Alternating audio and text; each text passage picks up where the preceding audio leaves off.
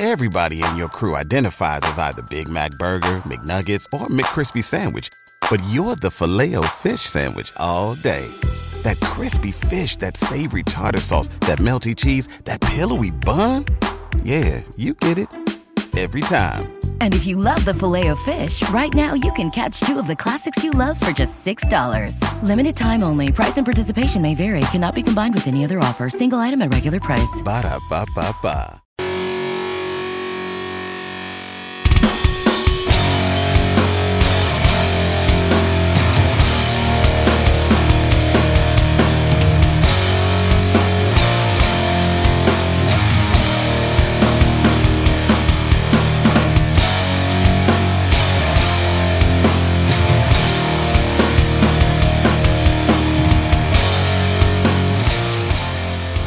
Hello and welcome to another edition of Turned Out a Punk. I'm your host, Damian Abraham. Once again, I'm bringing you a conversation with someone who grew up listening to punk, may or may not still be involved with punk, but had their life changed by the genre in a major way. And today on the show, a rarity here, a genuine bona fide part 2 with a genuine bona fide legend coming back to the show from the band Operation Ivy, from Kamen Rider, from Classics of Love, from Big Rig.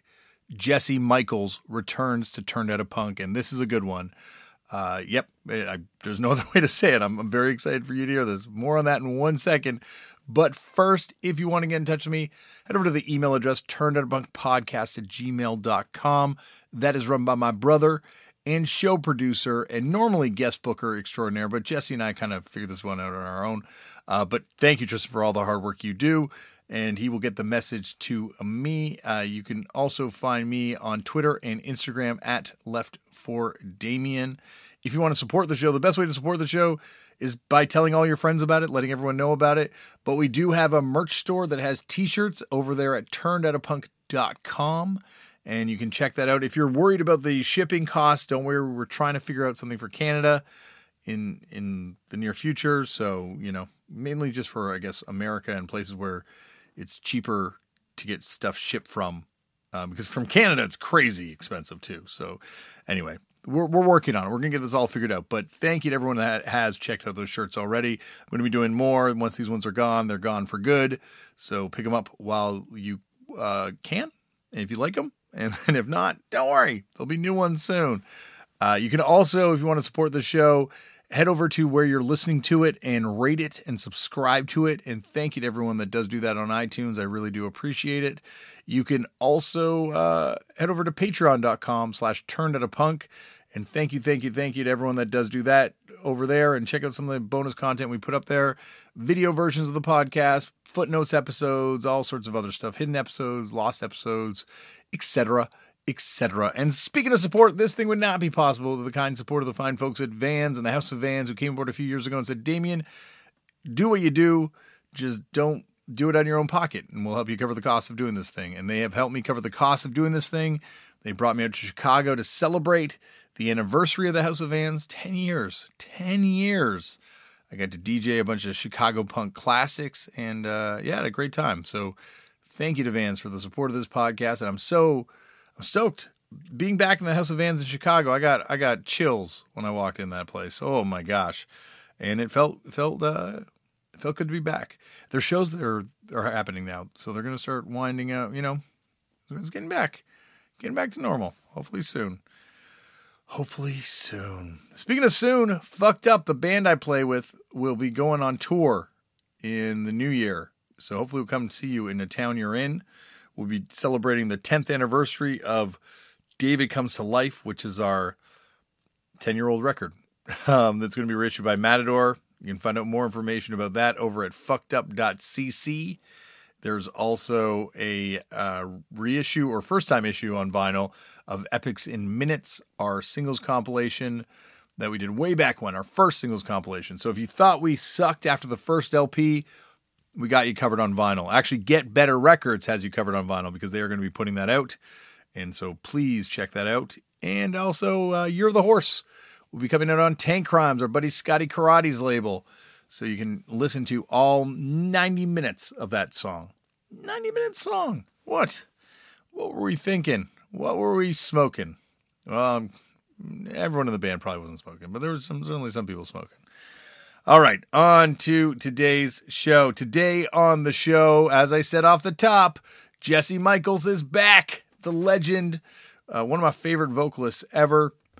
We talk about all this on the air, so I'm not going to force you to have to hear it twice. But anyway, Jesse has a brand new surprise EP that dropped last year with his band Classics of Love, who he revived. It is the World of Burning Hate EP. If you have not heard this thing, you are missing out. This thing rages. It is an awesome hardcore record. One of my favorite that came out last year. And that is available on bandcamp.com, classicsoflove.bandcamp.com. You can check that out. Jesse, of course, also plays in Operation Ivy and Common Rider and Big Rig, who I think are super underrated. Hopefully that stuff gets reissued soon because, some of that stuff's mind-bendingly amazing. So when Jesse and I started talking and the idea of doing a part 2 came up, I obviously was like, anytime you want. And so here we are. I'm not really going to ramble on. There's not a lot for me to kind of set up for this one. This one gets a little heavy and we go into some, pretty serious topics and stuff like that. But I hopefully when you're listening to this stuff, hopefully you feel some sort of, you're not alone vibes. If you're going through issues of mental health, hopefully by listening to this podcast, you realize that pretty much all of us in bands, as front people, are going through issues of mental health. We talk about this in the episode as well, but I just, want you to know you're not alone, and we're all there, and we're all struggling, and that's, I talk about this stuff a little bit more at the end of every episode, but it is something to bear in mind that there are people out there struggling, and yeah, you're not alone. Also, there's a note, the pre-Pavement band that I'm trying to recall the name of was Stephen Malcolmus was the Straw Dogs, which I said Underdogs. I was kind of close, but anyway, you'll hear it when it comes up. It'll make sense when it comes up. But I think that's it. Sit back, relax, and enjoy the return of the great Jesse Michaels to Turned Out a Punk. I had many really great records. I mean, it wasn't like an insane collection, but a lot of really great stuff. And I was so mentally ill that I was always trying to figure out ways that I could change my life, change the way I felt. And one of the ways that I adopted was I would jettison things. So I'd be like, I got to get rid of all my stuff. You know what I mean? Mm-hmm. And, at one point I got rid of all my records. I still regret it. Yeah, I've definitely, I can relate to the mental health aspect, and it's weird how possessions play such a huge part into it. Like it's only in recent years I realized how serious it was with my band and what they kind of thought I was doing with my life. But I was like medicating through buying records on fucked up tours. Like I was really in crisis, and I would go and spend way too much money on records, like money that I did not have at all. Yeah.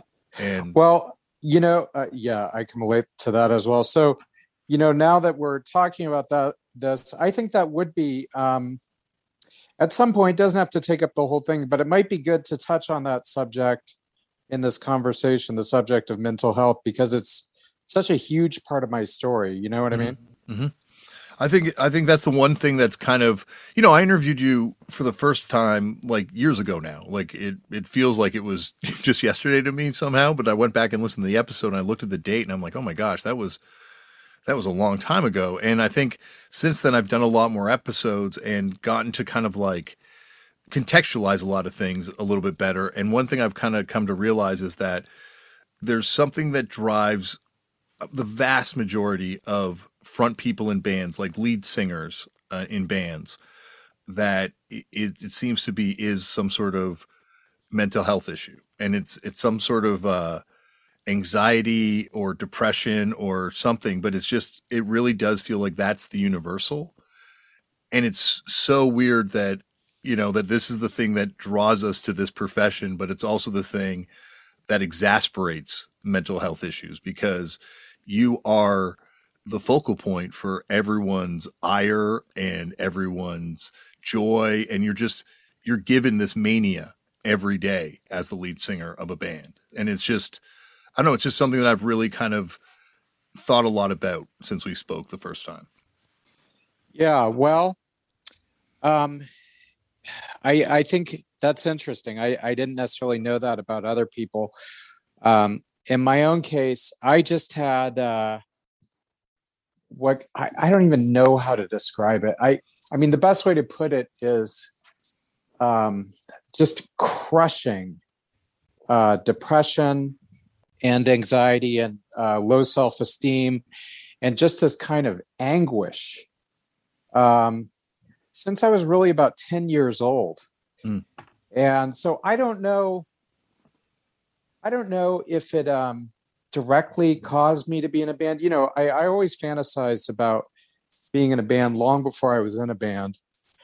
But it's just so much a part of everything that I experience before and after the band. And people always, well, they don't always, but sometimes people kind of want to know what happened to me after Operation Ivy broke up. I mean, a lot of my friends sort of kept going and took advantage of the popularization of punk, and they got, you know, Rancid and Jawbreak and all those bands.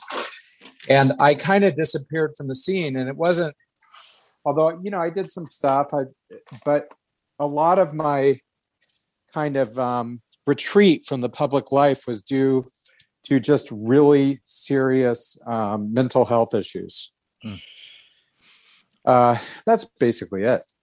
I can't imagine also how much, once again, that's exasperated by what you're going through. Like that's another thing that I think I've been able to kind of contextualize a lot more is like Operation Ivy and kind of like the importance of Operation Ivy. And like traditional rock history tells you that Nirvana begats the success of Green Day and The Offspring. But I think from doing this podcast, like, no, that wheel was in motion way before Nirvana showed up. Like you guys were already on tour when Nirvana's first forming. Like the role that you guys play in American music and ultimately alternative music in around the world is that you're that kind of, you're that band. Like that energy's around Operation Ivy first before it's around Nirvana as the band that's kind of taking over from the underground. And I can't imagine what that would have been like as a person that's dealing with mental health issues to have to like deal with every day, because I got a small taste of it and it was overwhelming to me. Well, I mean, really what happened was we weren't, all the kind of popularity of the band mostly happened after we broke up. I mean, almost entirely. It was sort of like a trajectory like the Misfits or something where, you know, maybe we could pack a room various places, but we weren't a big band while we were playing. But after we broke up, it kept growing and growing. And the thing is, all through my 20s, I basically avoided the spotlight and avoided the whole issue. So truthfully, I didn't, you probably actually experienced much more of that. You know, I wasn't doing interviews. I wasn't going out, and there were very few photos of us. So it wasn't like I was being recognized or anything like that. So I didn't experience much of that kind of limelight type pressure. But, you know, the effect of having like the mental health issues was more that it was more the fact that I kind of did avoid the whole thing and stopped playing music and, you know, retreated into my own world.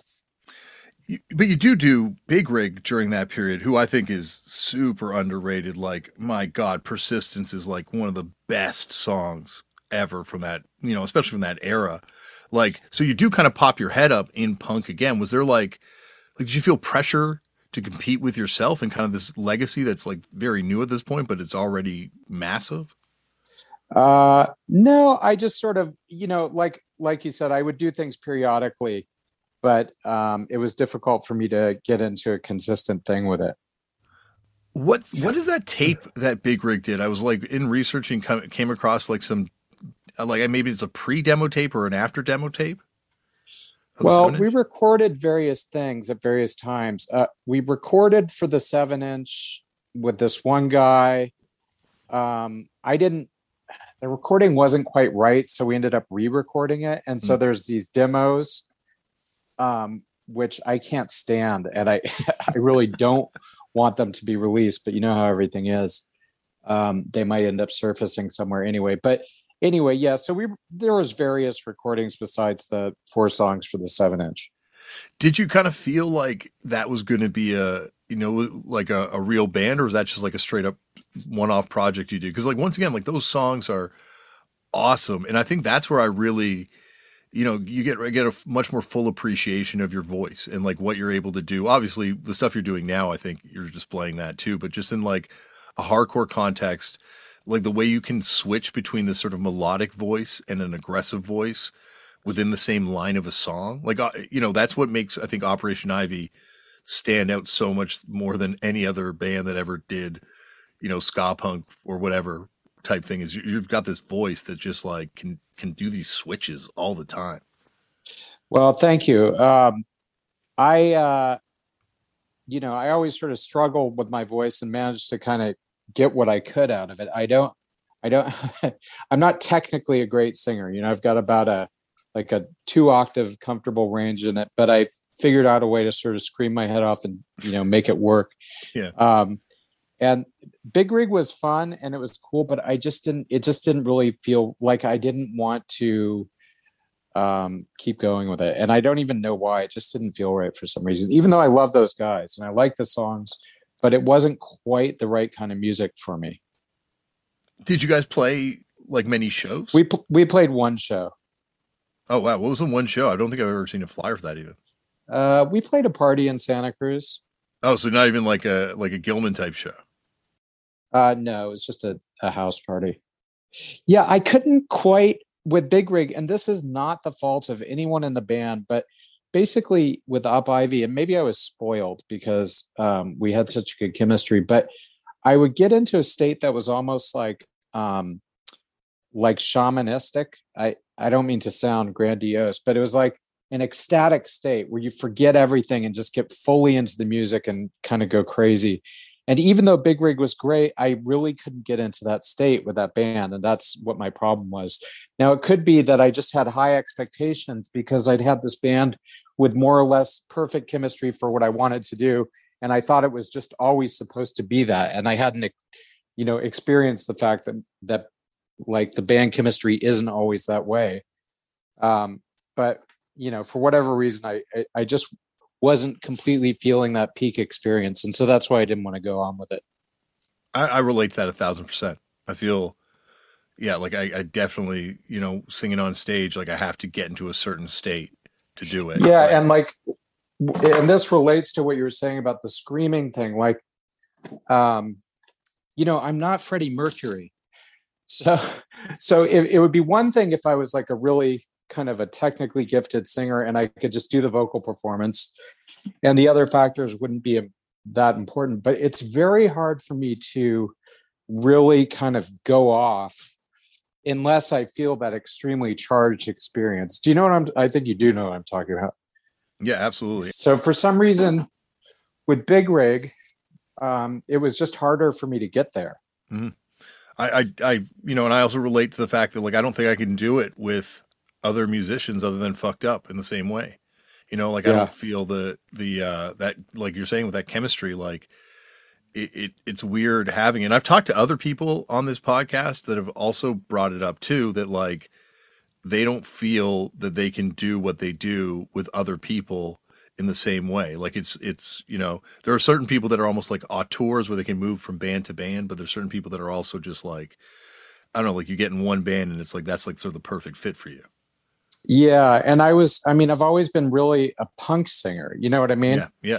Like I'm not a singer, I'm a punk singer. It's a different thing.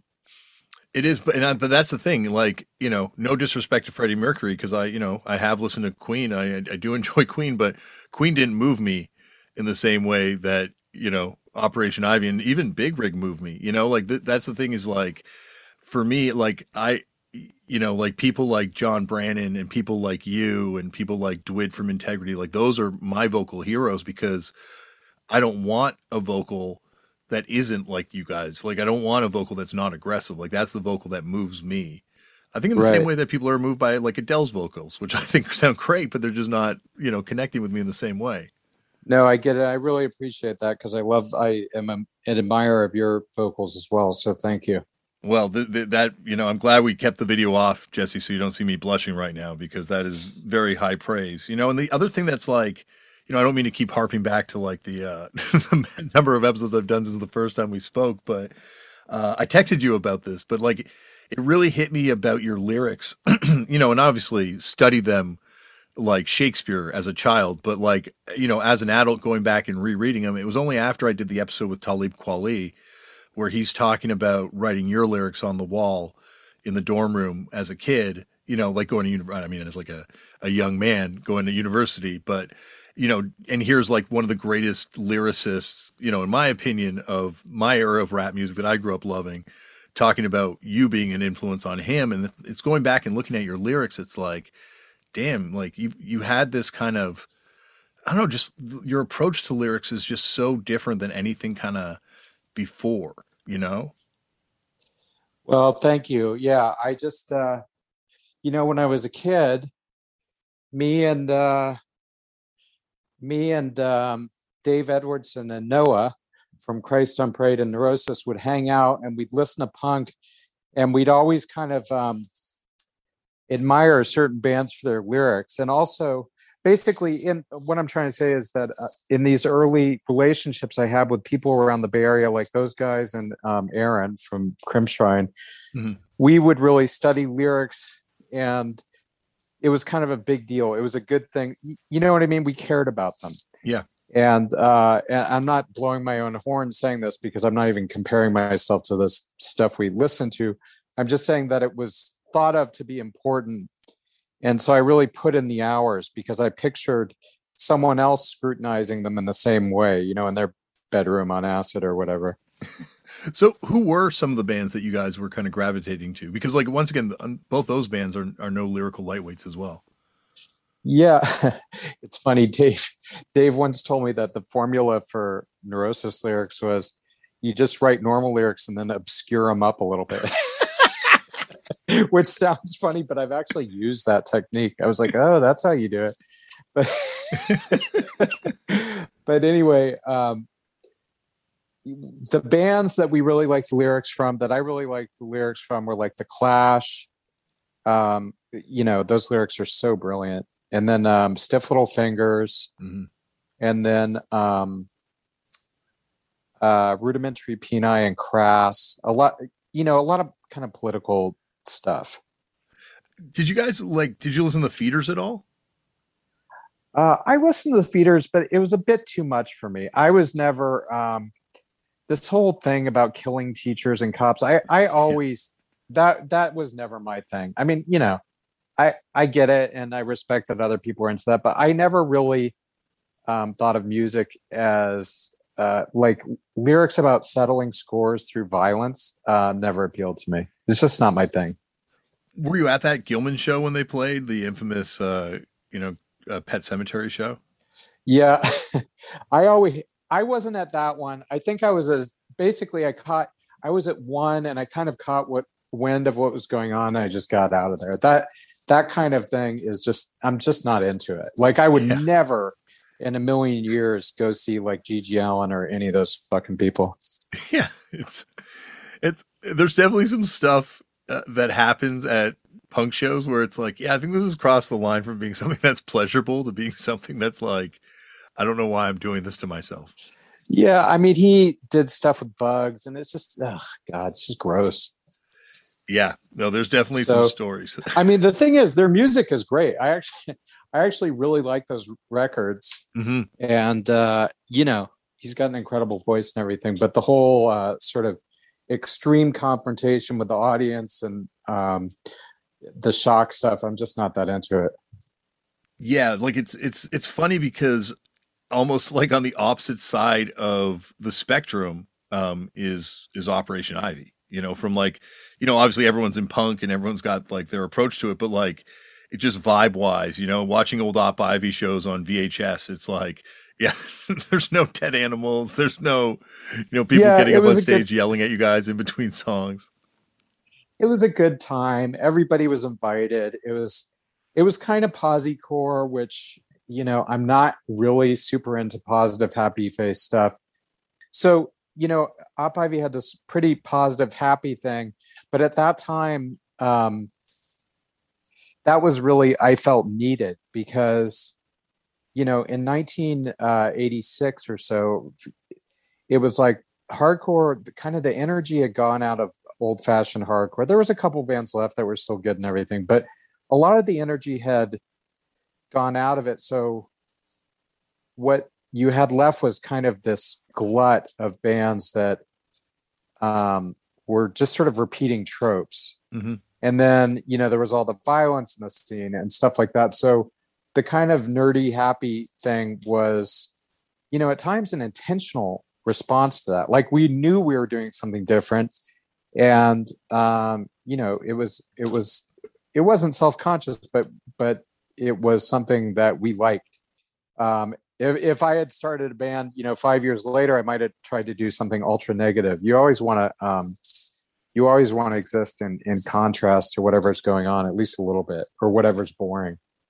Well, it's funny because it's like, there's just so much stuff that kind of gets ushered in by the I don't know, the approach to the humor of things, the kind of like looseness of things. Like it's, you know, I talked to Stephen Malcolmus one time at like a Matador, I think it was Matador 21 party.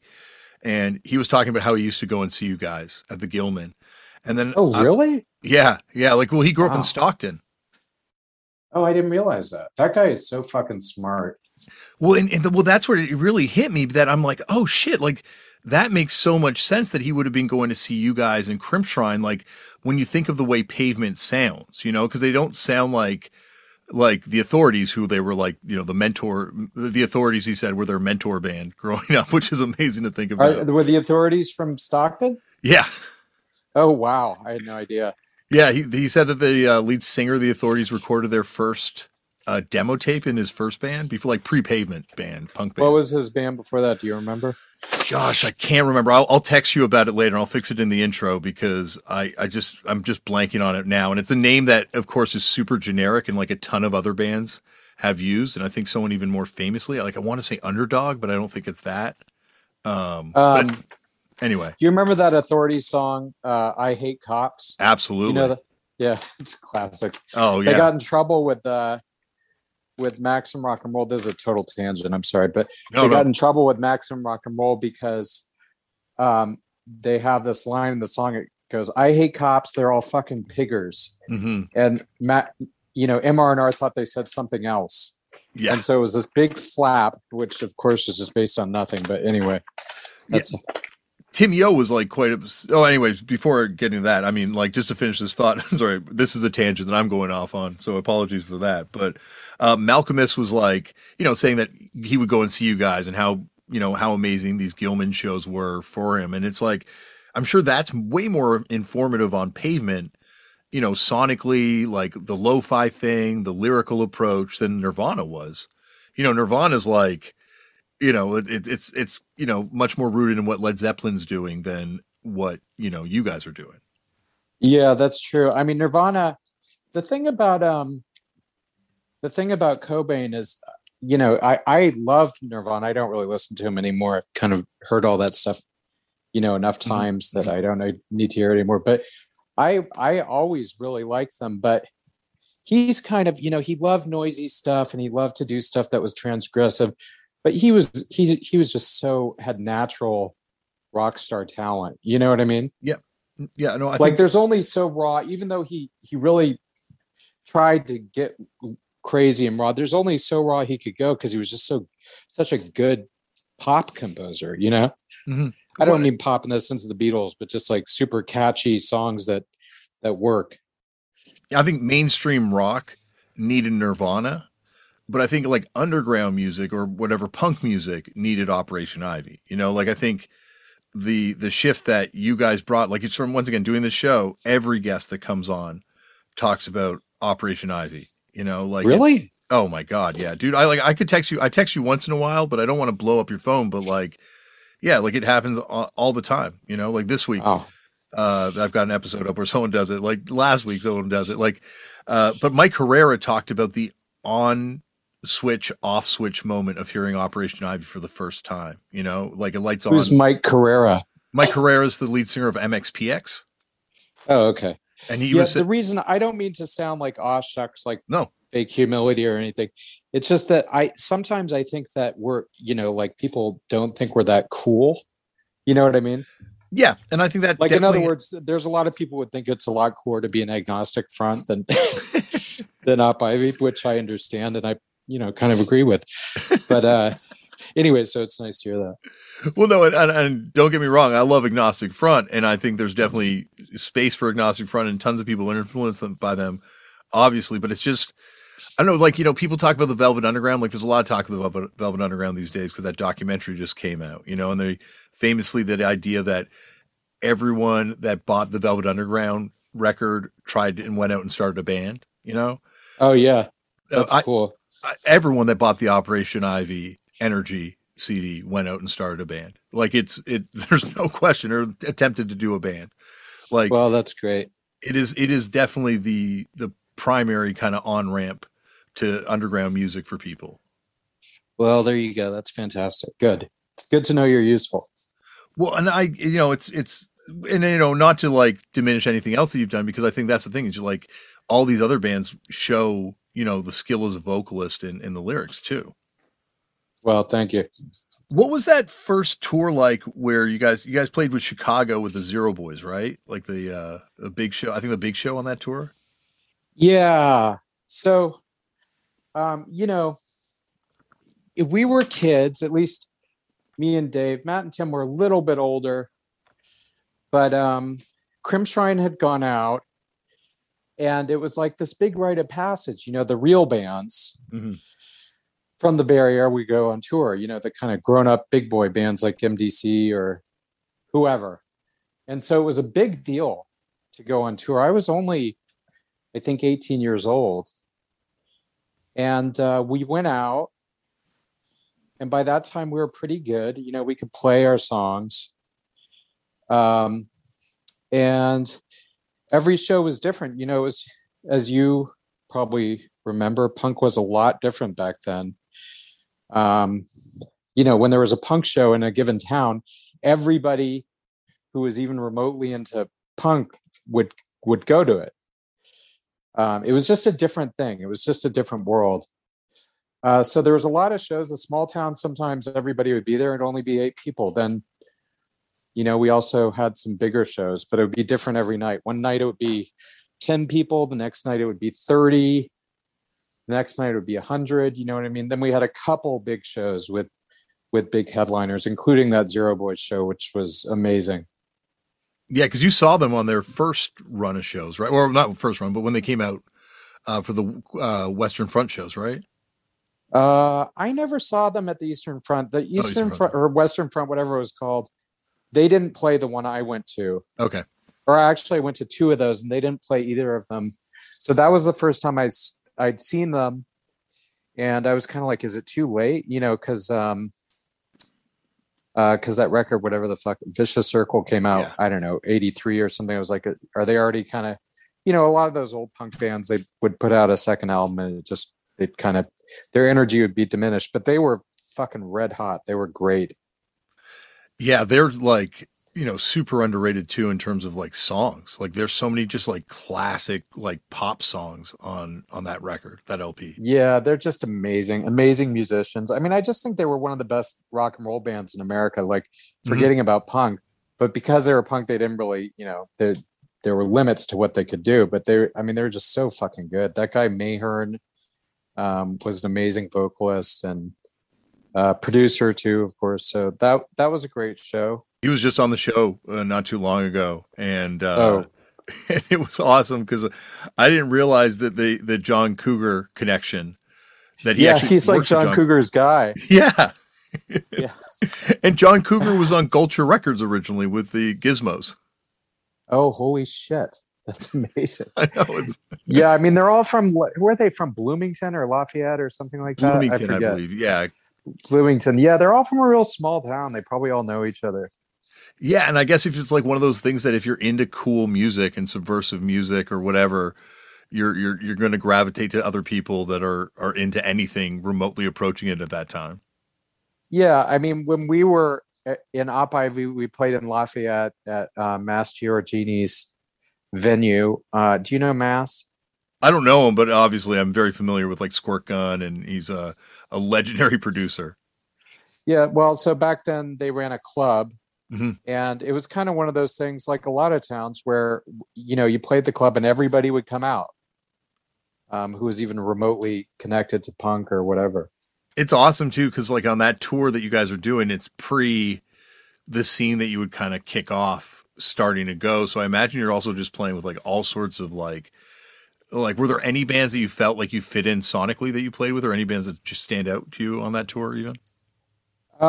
Well, God, it was just such a funny time because as I said, it was this weird time where there was really a lot of hardcore bands between 1981 and 1985, like hundreds, thousands. And it was a time where a lot of those bands had just sort of gone away. And so there was a lot of weird bands we played with. We played with this band in Austin called Squat Thrust. That was a very weird band that was sort of like the Butthole Surfers or something. Like the guitar player was on stilts. Somebody was on stilts. It was just very weird. Like they were on acid, and the drummer was in a giant bubble of some kind that they made with plastic or something. It was just very weird. And then we played with who else did we play with? I'm trying to remember. Bazooka Joe we played with, which was a hardcore band that was a kind of latter day hardcore band, but they were really good. Colorado, I think. Are they from? I think they were from Myrtle Beach. Okay. But every show, I don't, maybe it's still like this, but back then every show was different. Like, sometimes it would be in someone's living room. The Myrtle Beach show, the club had no grounding. So we kept getting shocked like all night. We kept getting shocks. And Matt and Tim both had shaved heads. And at one point they bumped heads, and I literally saw a blue spark like jump between their heads. It was just fucked up. And so there was a lot of things like that were weird. We played this, and I've kind of already told these stories before, but not here. But they're new to us. We played this one show in Tucson where the tattoo gun somebody's tattoo gun got ripped off, and we got blamed for it. And like people were trying to follow us the next show. So it was just always something, there's a lot of weird shit. Well, like you mentioned that kind of dropping off point in 85, and that's, once again, something that seems to come up time and time again where, 84, 85, around, I guess around maybe North America. I don't know what it was like in Mexico at that time, but certainly in Canada and the US, there was like a real shift that kind of happens where people start going into metal, people start getting into indie rock, like it was a transition period, certainly when you guys are touring.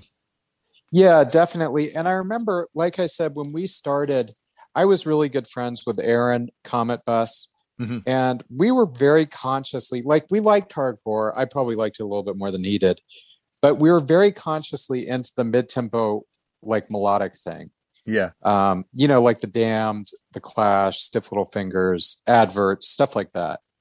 And so that's something that both of us wanted to do with music, because there weren't that many bands like that. Very few bands, because everybody was going dip, dip, dip, dip, and so we were trying to, at least I wanted to. I didn't have a guitar in my hand, so I didn't always have that much control over it, but both of us wanted to incorporate that slightly slower sound into the music.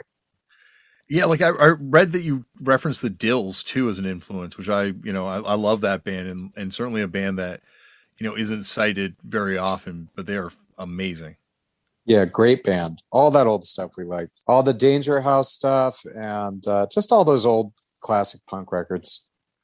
It's funny too, because like as you say, like you used to have this wild collection. Like it's a real record collector kind of scene. It seems like everyone's making like deep references in the stuff they're into.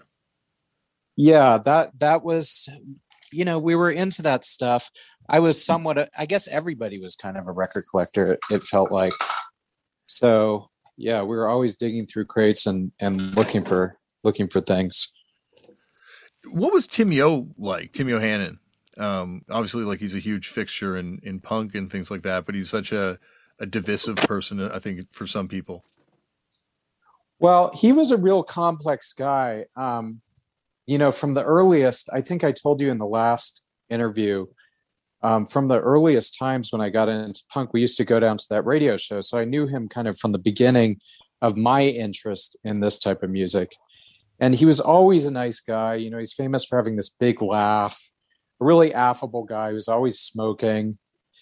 And, I liked him. At the same time, I sensed that he had a political agenda kind of under the surface, and sometimes not so much under the surface.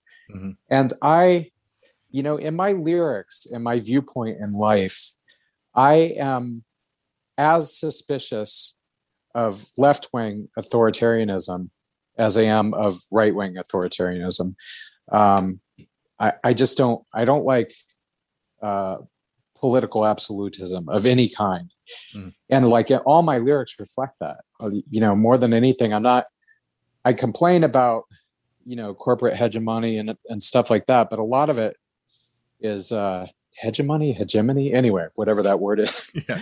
But basically, oppressive political structures of any kind are things I'm suspicious of. And Tim, I don't think he was never too clear, but I really feel like he was like a Maoist maybe, or something like you never knew. And that's the thing, that as much as I loved him, I couldn't completely sort of affiliate with myself with him. You know what I mean? I was always suspicious of these endless kind of bureaucratic meetings at Gilman Street, and this like lust to find bands to denounce, you know what I mean? Like the thing I just said about the authorities. So I liked him. I liked what he did for music. I loved he had one of the most sincere love affairs with shitty hardcore I've ever seen.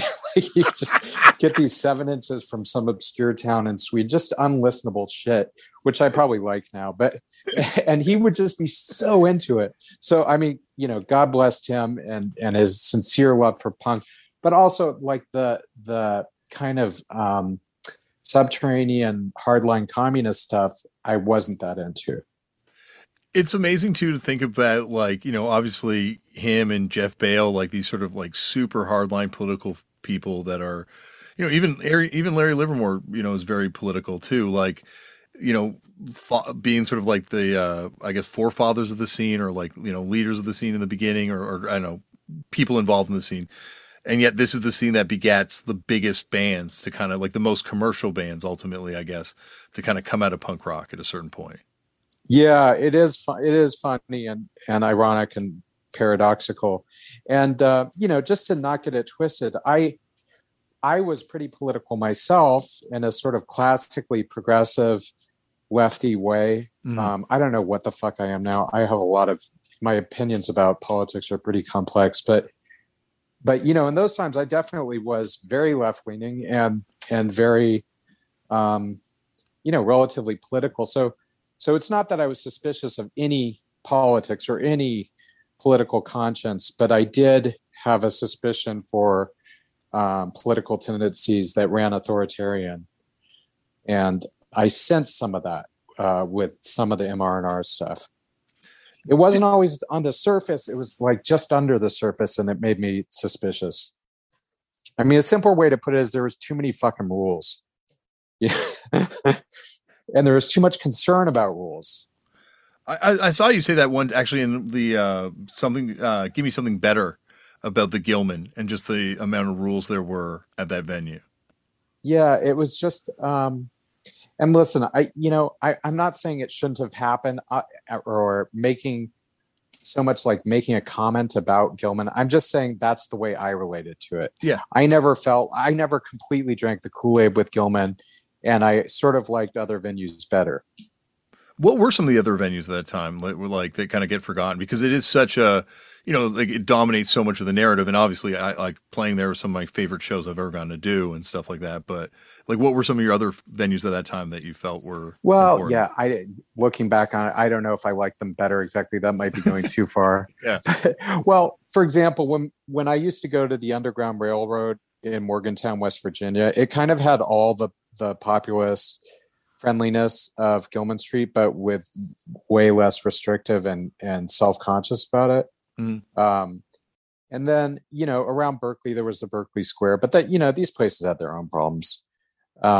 Barrington, which was just often devolved into like just insane acid and heroin debauchery. So I don't fucking know, but it's just, my suspicions were there with Gilman. A lot of times it was great. And sometimes like at the meeting, the endless business meetings, I wanted to like kill myself or somebody else in that order. It feels like also though, for a place with all these rules, a lot of fucked up shit went down. Like it feels like the rules almost in spite of the rules, it's just like a venue where some of the craziest shows ever happen, and it happened and still happen. Yeah, a lot of crazy shit happened for sure. It was like a cart with 3 wheels where someone was always trying to like get the 4th wheel on while it was moving. You know what I said? Yeah. So it didn't always work. It wasn't like a super tight ship. Was Operation Ivy practicing when the dead baby was found? No, but those were all my friends that did that.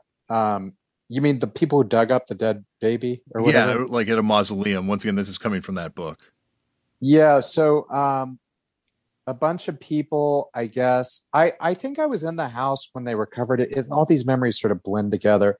There was a bunch of houses in Oakland, like punk houses.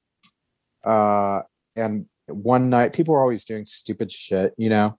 And one night, some people went to the graveyard, and for some reason, I have no idea why they did this, but they dug up a grave, and I guess it was a dead baby. So that was after Op Ivy broke up. But yeah, that was just incredibly dumb. Yeah, no, definitely a very and gross story. and wrong. But I did a lot of stupid shit myself, so I say that without the heavy hand of judgment or anything. Yeah, that's definitely one of the ones where it's like, I remember reading it for the first time and being like, oh my gosh, it stops you in your tracks, Yeah, we used to just walk through the streets of Berkeley, just destroying shit. You know what I mean? Like just like breaking things and, the hedge diving and all that stuff. But yeah, breaking mirrors off cars, it was just so fucking stupid. And yeah, I don't know what to say. I'm not super proud of that. I think I didn't feel great about it even while I was doing it. Yeah, it feels like it's just something that punk, somehow ends up inviting because of like the freedom of it, I guess, at a certain point where it just like in the rejection of the things around you where you get caught up and shit gets fucked up. I guess also people with trauma, trying to deal with it. See, that's the other thing. I think that, on the face of it, there's this sort of joyous, rebellious catharsis and fuck society and all this shit. But, I think underneath it, there's a lot of pain and dysfunction and people who, people with problems. And I mean, that's definitely true of me. I can't speak for all my friends. I mean, I've always said this, and it's really true, that I think at heart, I really just wanted to be like in a well-adjusted kid, like in an arts magnet school, like in the school play and doing well in an art class. You know what I mean? Mm-hmm. Like at heart, that's really what I wanted. And I sort of got punk instead.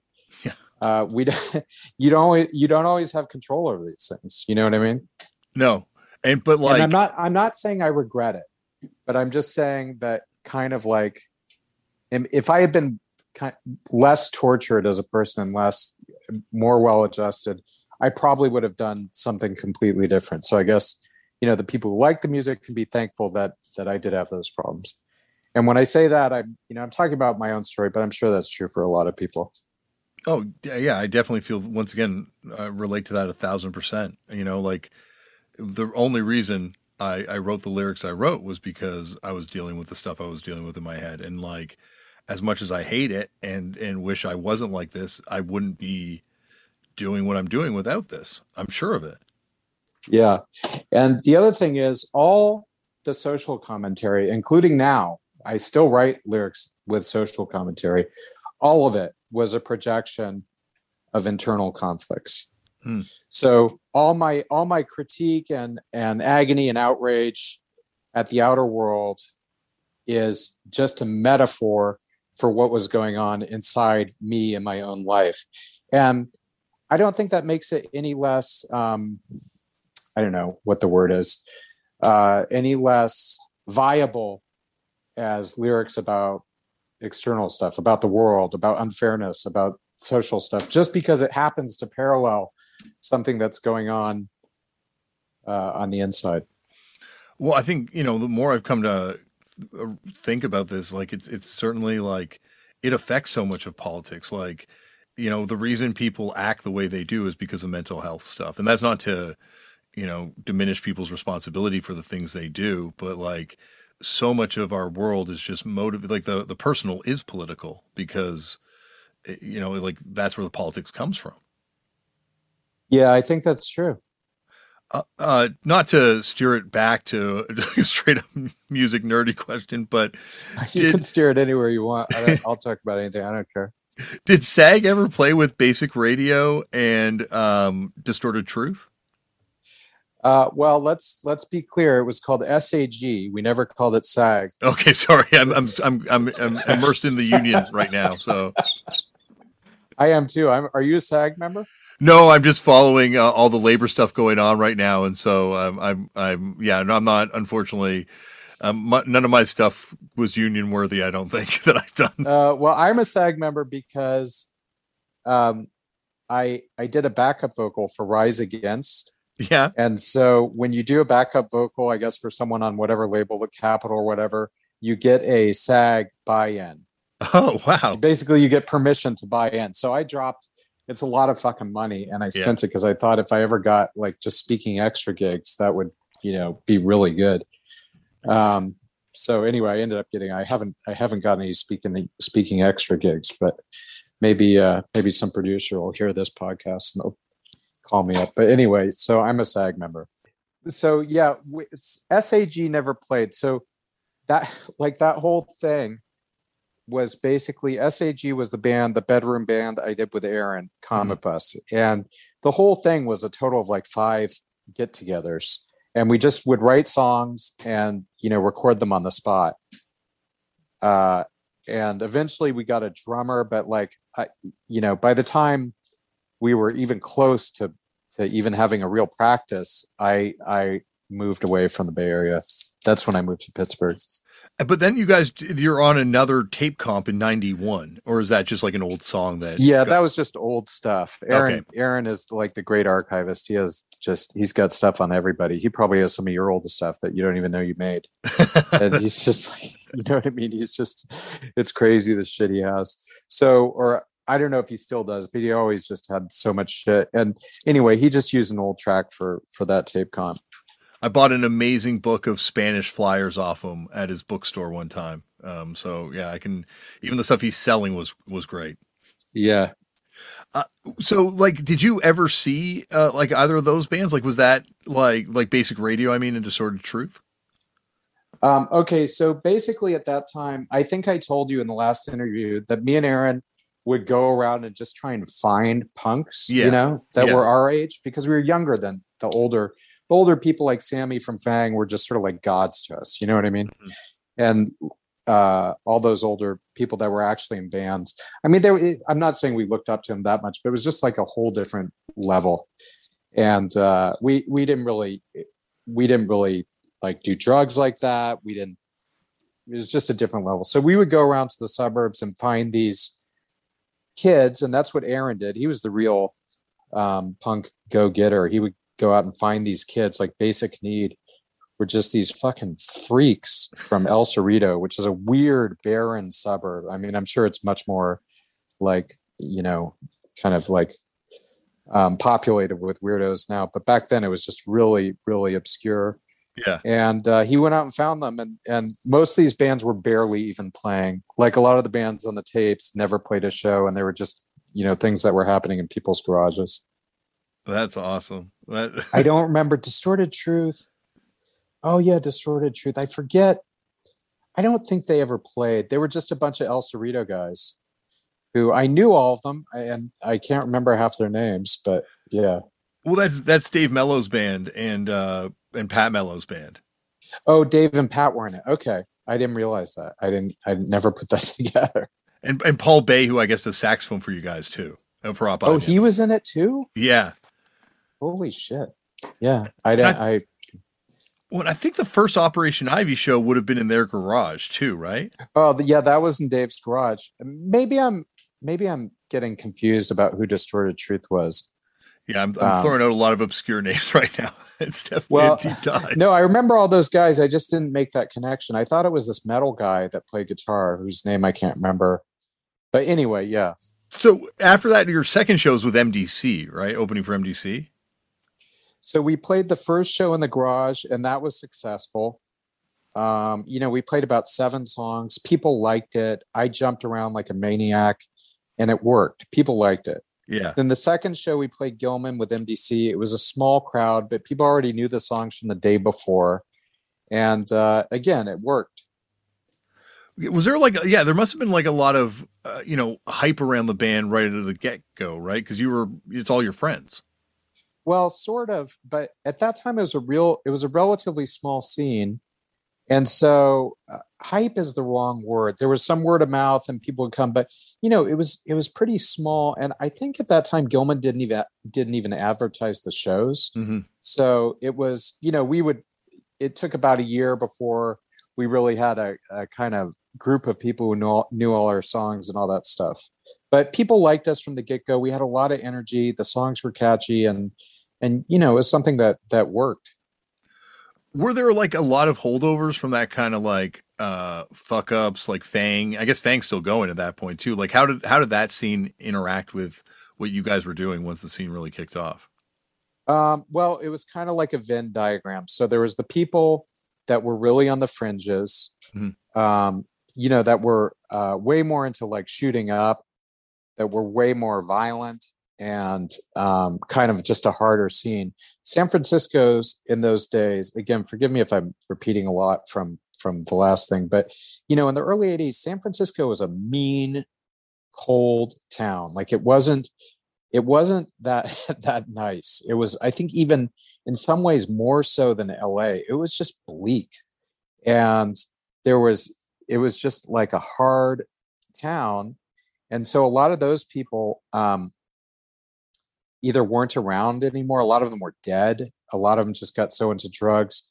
And then there was, basically between the Gilman scene and the sort of older scene, bands like Fang and stuff like that, there was some crossover. That's why I said it's a Venn diagram. So like the Boneless ones, all those guys in the Boneless ones used to hang out with the Fang guys, but they would also, they were real nice guys, and we played with them a bunch of times, and they would play Gilman. I don't remember what was up with Fang at that point. I think I don't remember where Sammy was with the whole, everything that went down with him, or if they were banned for Gilman or what. But Boneless ones, Attitude Adjustment, I think, would play Gilman. That was like some of the Verbal Abuse guys. So there was some crossover. And then there were some people that just thought Gilman was too, they just thought it was way too uncool, and they didn't want to be involved with it at all. It's so weird too, because it's such a, all over the map venue, like everyone's played there. At that point, it's weird to think of a time where it was like considered only to be associated with one scene. Yeah, it's funny. It's so weird. Yeah, the way things change and everybody's shifting ideas about things, and now, of course, it's completely different. You have these places. You have a million Gilmans that make Gilman look like the Wild West. So it's just it's a different world. Yeah, but it's a world that's kind of built on this world. It's amazing how the Berkeley scene kind of is what is exported as the scene in the same way LA and hardcore was kind of exported and became the scene worldwide. Like I really do feel, like the politics that were talked about at the Gilman, like all this stuff is now just part of popular conversation. But like punk followed this kind of Maximum Rock and Roll, Gilman, sonically, you guys and all the other bands, Neurosis and all this sort of stuff like that. You guys, where Gilman or where Berkeley went, so did the world. That's very interesting. I've never really thought of it that way, but that's interesting. And then, you know, one thing I noticed is, and I only learned about this after the fact, but after the 80s and the 90s, where there was this sort of barren wasteland of not great hardcore, or is like the type of hardcore that was much more like post-hardcore or youth crew hardcore, which is, I know a lot of people love it. It's not my favorite. But, you know, then in the 2000s, there was this big resurgence with like you guys and, you know, all the Richmond bands and all the North Carolina bands and all those great labels that, you know, like the labels that put out Government Issue and all that stuff. Yeah. And then there was a Bay Area hardcore scene with like, you know, Look Back and Laugh. War Crime. Yeah, all those bands, Nightstick Justice, Look Back and Laugh, all that shit. It's funny with War Crime too. Like Bryce from War Crime is now like one of the most successful podcasters in the game. Holy shit, I didn't know that. That's amazing. He does that TrueAnon podcast. Yeah, I've actually talked to him. I've ran into him in LA, and he told me he was doing a podcast, but I don't know that much about it. I don't know about the podcast world. What's that podcast about? They were like, I guess, really early into kind of like exposing and talking about QAnon. Like, oh, really? Yeah, like super into like the beginning of this sort of thing, I guess. And it's kind of just like blown up as like a political podcast. But I'll be talking to like, you know, parent friends, like normal parent friends, and they'll be like, "Have you ever heard this podcast?" And I'm like, "Yeah, the singer from War Crimes podcast." And they're like, "I don't know what you're talking about." Like, that's funny. But I guess he comes up on the podcast, so I shouldn't pretend they don't know what I'm talking about. Well, it's funny because I heard those bands, and you know, it had been so long, like 10 years, all through the 90s. There was very few like hardcore bands that played hardcore in the sense that I remembered it and cared about it. You know what I mean? Yeah. And again, I don't mean to sound like a snob. I know people had their own hardcore stuff that they cherish and love, and I'm not taking anything away from it. But basically, during the 90s, there's, you know, Born Against, Out Cold, a couple other bands that I kind of related to, but very few. Set to Explode was another one. But then all of a sudden, 2000, there's all these bands. And it was funny, like hearing War Crime, because I didn't even know you could make music like that anymore. You know what I mean? Like it sounded like Gangrene or something. I was like, oh, you can still do that. Or that anybody would ever either get it or even want to do it again. So it was kind of cool when that happened. Hats off to War Crime. I didn't mean to bury the lead when you shouted out Fucked Up there too, because it's huge. Because I don't know if I've told you this, but before Fucked Up formed, or actually like on the road trip where Fucked Up formed, I was not on it, but Mike and Josh from the band were. And they went to Berkeley and they were staying in a house. And after you were there, and they were like completely starstruck. They came back and they're like, "We were at this fucking punk house and Jesse Michaels was there." Really? Was that what the band Fucked Up? No, it was they were just like road tripping around America, and it's where they kind of conceived the idea of doing Fucked Up at the time. I wonder which house that was. That's amazing. Yeah, when I first heard all those, we're getting into a mutual appreciation thing, but which is fine. But when I heard that, you know, the 7 inches, I like all this stuff. I like the later weirder stuff too. I like the last record, but when I first heard the 7 inches, I was really blown away, and especially by your vocals. Actually, I just thought it was great. That means so much, and I can edit this part out, but I will definitely send you, if you want, I'll send you Fucked Up stuff anytime we do stuff from now on. Like that means a lot, Jesse. Thank you. Yeah, amazing. It's funny though, because like, you know, I didn't think you would be into this stuff. Like now I know, because like the stuff you're doing now is fucking incredible, and it's like it's like hardcore punk, you know. But at the same time, like with Common Rider, I didn't know if you were into the hardcore stuff. Like it was still at that point when that record came out, like I thought, oh, maybe he's more of the like kind of ska stuff. Like was like Common Rider what you kind of wanted to do at that time, or is that like, I don't know, like I didn't mean to put it like that. That sounds really awkward. No, it's good. No, I'm glad you brought it up, because it feels good to sort of talk about that and what happened with that. So basically, when I was in 26, I got into recovery, you know, from drugs and alcohol. Mm-hmm. And I had a more or less spiritual outlook on life. And I had a need in my soul to kind of like explore softer, gentle, lovelier things. I don't know how else to put it. I just had a need for positivity. And so Common Writer was an attempt to integrate that into music.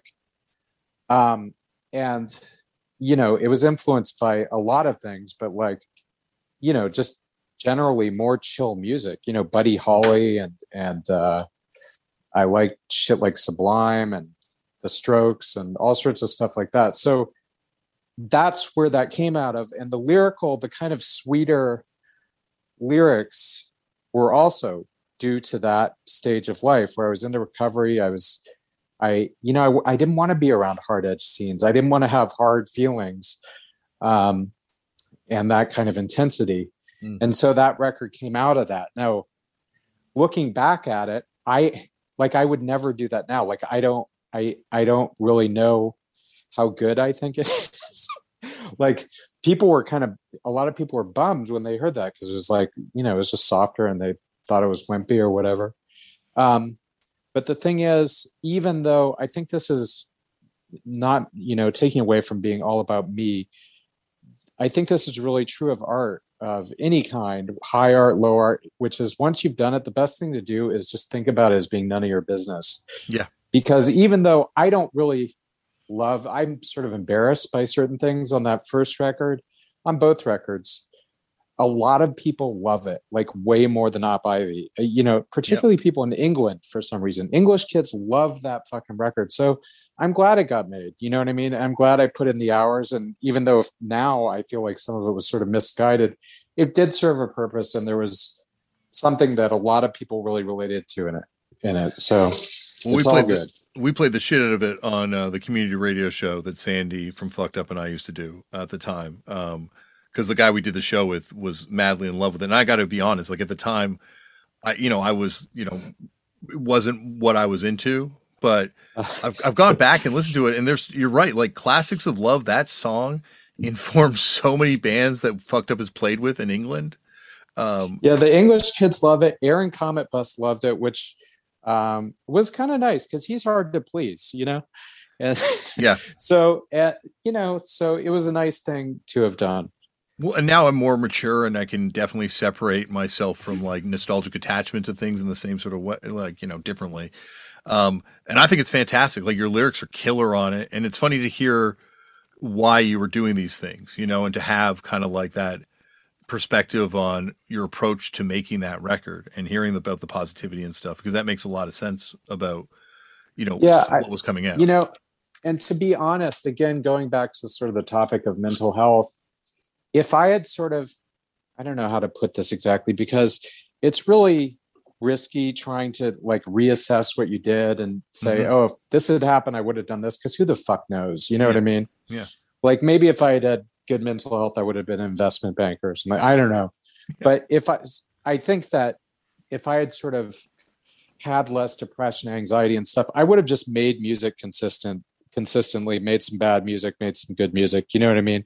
Yeah. But because of sort of where I was at all those years, my output was a bit sporadic. And that's not, I'm not saying that's good or bad, but it just is what it is. But that's sort of the reason that I've never been like a full-time productive kind of album a year type guy in the way that many of my friends have.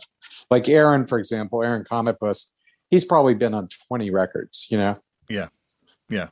No, I like, not to diminish the mental health stuff and like what this does to your mental health every time you do one of these things, but every time you do something, it influences people, right? Because I think, like you're a gifted songwriter and a gifted vocalist, obviously in the punk stuff that we're talking about and stuff like that. And so it's cool to see Common Writer, like, even though I didn't appreciate it at the time, like to put it in perspective as part of this sort of, career that you have, it's an amazing sort of little chapter.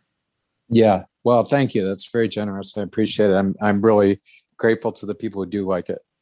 Yeah. Like it feels like, you can't, you don't predict who's going to be influenced by what you do, And yeah, like, totally. You really don't. You never know what's going to, you never know where something's going to land. Yeah. And just like how it changes things in its wake, like there's just, it's it's interesting to think about like these things as almost like pieces of a puzzle. And if without one of these pieces is gone, like how would it change the whole picture? Totally. Yeah. Were there any sort of attempts to do other bands in between these sorts of things? Big Rig and So sorry, go on. I keep talking about mental health shit, and I don't really know. I don't know. Am I tipping my hand too much? Am I oversharing? I don't know. But now that we're into it, I'll just sort of go with it. But basically, I had a lot of trouble kind of connecting with people and finding people to play with because, a big aspect of the depression I experienced was that it was very hard for me to be involved with scenes or to be prolifically social. So like a lot of the ways that you get in bands that work is you go out, you meet people, you connect, you go to the bar, you meet this one, he knows this other guy, stuff like that. And I just wasn't doing that. So even though I might have been in more projects, I wasn't for that reason. So, but, given my kind of limited capacity and network, I did start a couple things, but they were all very short-lived and very few of them recorded. How did it feel at the time when everything around you is kind of exploding? Like, were you getting approached by people to put bands together, like major label type people? I mean, because like you hear the stories about what lengths people were going to try and sign Rancid, and obviously what's happening with Green Day. Like, it feels like there must have been people looking at you from these sort of like music industry side of things. I never heard from any of them, if there were. It's fascinating because I feel like you hear about that stuff happening in so many scenes, and it just feels like, you're the guy that was, not obviously sitting out for no reason, but at the same time, like it must have been very wild to watch happen around you. Yeah, I don't know. I just sort of, I was kind of a fly on the wall for a lot of that stuff. I mean, Green Day always kind of operated in a different world than I was used to. Like I said, in a certain way, there was, there was a kind of division between punk and mainstream music that is very much eroded now. Mm-hmm. Even punk and like college rock, what we used to call college rock, like Husker Du and the Replacements and stuff like that. Yeah. So to me, like a lot of the stuff that was happening was kind of operating in a different world. And even the Warped Tour, like a lot of these bands blew up with the Warped Tour, the Fat Bands and the Offspring and Rancid and all that. Even that was just such a different world than I was used to. You know what I mean? Because I was used to punk shows that happen in underground venues, maybe if it got a little bigger, it would go to something like the Metro or Slims. But like the Warped Tour just seemed like a whole different universe. So in a way, I felt very like, oh, this is some weird thing that's happening out there, but it's not. I didn't feel super connected to it. Like, oh, I should be there. Yeah. No, I guess it is like, it's almost like you need these sort of giant flare ups to kind of happen to populate the next wave of DIY scenes, because like that was kind of the on ramp period for like so many kids, I guess, that would populate, the stuff you're talking about, like the war crimes and all this sort of, and all the stuff on the East Coast and certainly my band. Yeah, and during that time, I thought the Warped Tour was just really dumb, and I just hated the idea. I thought having two stages at once was the stupidest thing I'd ever heard of in my life. But I used to say that, and then a lot of kids said to me, "Well, that's where I learned. That's where I cut my teeth, and that's where I learned to love this stuff." So I stopped saying that because really, that somebody like my Clash show or whatever it was that moved me, the Warped Tour is that for somebody else. So yeah, more power to them. But you're right. Both things can be true at the same time. Like it could suck and it could also be really important. Like I would not probably be here if it wasn't for it. But at the same time, I also at a certain point was like, this is a nightmare. And well, part of my thing is I just hate, and don't hold me to my word if I end up playing these things someday, but yeah. I hate festivals. I don't like that. I kind of, and this isn't only old, it's partially old man shit, but I even felt this way when I was a kid, which is like kind of the fewer bands, the better. You know what I mean? Couple bands, good enough. Yeah. Yeah, no, definitely. It becomes oversaturated. Yeah, it's weird to go to them though. Like, you know, I got to do to sing a song with Rise Against. Unfortunately, did not get a SAG offer afterwards. So, Oh, that's weird. I Did you didn't record it? No, unfortunately, that's the ticket. I got to get them put out a that live was your version. mistake. I know. I'm going to push for a B-side on the next record of us doing Fortunate Son. Yeah, well, just listen. Next time they're recording, just say, "Hey, I'd love to jump in." Hey guys. By the way, I have this career. I have this thing. This is totally separate. I'm not saying this about Rise Against, but I've had this thing where people ask me to guest on their records over the years, and it's always like a punk band. They're doing one ska song, and then they're like, "I don't really know what to sing on this. Maybe we should call Jesse Michaels." It's happened a bunch of times. And that's not the case with Rise Against. It's a great song that I did with them. So yeah, don't get it twisted. And I don't mean to repeat myself if I said this last time or if I said this to you off the air, but find with Operation Ivy, there's like two camps of people. There are the camps that are like they're a ska band, or there's the camp that they're a punk band with ska songs. You know, and yeah. I find myself very much in the latter, where I went back and obviously did a deep dive through everything you guys put out. And to me, there's obviously ska influence on a lot of the songs, and not a lot, but like on a few of the songs. But you guys are a punk band. Like that's the thing that really it's a punk band. The ska scene, ska people back then were very disdainful of us. Yeah, I could see that. I could definitely see that. Like because we didn't have suits, we didn't have horns. You know what I mean? It was sloppy. It was too sloppy for ska. Yeah, and it's also just such a small part of the band. Like you can imagine that would just be like such a small part of your set. Back then. Jesse, this has been amazing. And you know, anytime you want to do a part 3 or come back on here, you know, you're always welcome. Okay. Well, listen, Damien, you are so good at this. I really appreciate it. It's great to talk about this stuff. You draw me out in a way that other people don't, even in my personal life. So I appreciate it. Thank you, Jesse, for coming on the show. And you heard right there, Jesse will be back for a part 3 whenever he wants. Also, thank you for those kind words, Jesse. I really do appreciate it. Once again, check out that Classics of Love EP available on Bandcamp right now. I don't think that thing, I'm pretty sure it never got announced that it was coming out on vinyl. So hopefully that thing gets a physical release at some point as well. And also, hopefully we see Jesse play some more live shows. I noticed Classics of Love have been playing or played a show recently. So one of the few front people I've never gotten to see perform live that's had, you know, that kind of impact on me. I've been very lucky, gotten to see most of my favorites do a song or two live over the years, but never seen Jesse. So hopefully that happens in the future. And speaking of in the future, coming up later on this week on Turned Out a Punk, our new longest episode ever. Move over, Bill Hader. Elgin James is here from 454 Big Block, from Wrecking Crew, from Righteous Jams, from being the head writer or the showrunner of the Mayans, from so much stuff. This is a incredibly heavy episode, incredibly inspiring episode. This thing's a trip. This is a trip of an episode. I promise you that. You will you'll leave this episode thinking. That is 100% sure. And I'm very excited for you to hear it. All right, that is it. Remember, as always, Black Lives Matter. The lives of Indigenous peoples matter.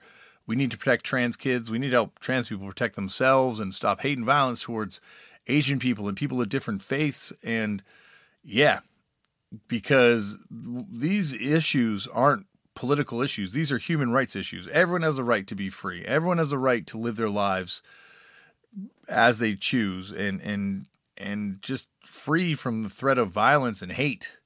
So, you know, go out and get involved in causes and organizations that you think are doing stuff in areas that stuff should be done in. There's a lot going on right now, you know. It can be overwhelming. It can definitely be overwhelming. But if you start doing something, it can feel slightly more in hand and manageable. I don't know if I'm articulating this properly, but yeah, get involved. Also, this podcast, as always, supports people's right to choose what they want to do with their reproductive systems. And yeah, that's basically where it's at. Fuck Nazis, fuck fascism, fuck people just oh man. Once again, it can be a little overwhelming at times. There's a lot going on in this world right now. Speaking of which, it can be overwhelming. So go out there and make your own culture. Anyone can do this shit. Start a band, start a fanzine, start a podcast. Just do something, because it'll make you feel a little bit better. You don't have to even put something out publicly. You can just draw a picture for yourself. Also try meditating. It really helps to slow down the world, and give yourself a second to breathe and take everything in. I didn't believe in it, and it worked for me. I also didn't believe in mushrooms and weed and all that stuff, but I've come to understand a little bit more, and I think, anyway, that's for another podcast. That's not for this podcast. What else do we got to do? We got to sign out organ donor cards, because they don't take those organs from people that need them. They wait till you don't need them, and then they take them, and they can give someone else like a new lease on life. And okay, that's about it. So stay safe, and I will see you on the next episode. Thank you for listening. Everybody in your crew identifies as either Big Mac Burger, McNuggets, or McCrispy Sandwich. But you're the Filet-O-Fish Sandwich all day. That crispy fish, that savory tartar sauce, that melty cheese, that pillowy bun. Yeah, you get it. Every time. And if you love the Filet-O-Fish, right now you can catch 2 of the classics you love for just $6. Limited time only. Price and participation may vary. Cannot be combined with any other offer. Single item at regular price. Ba-da-ba-ba-ba.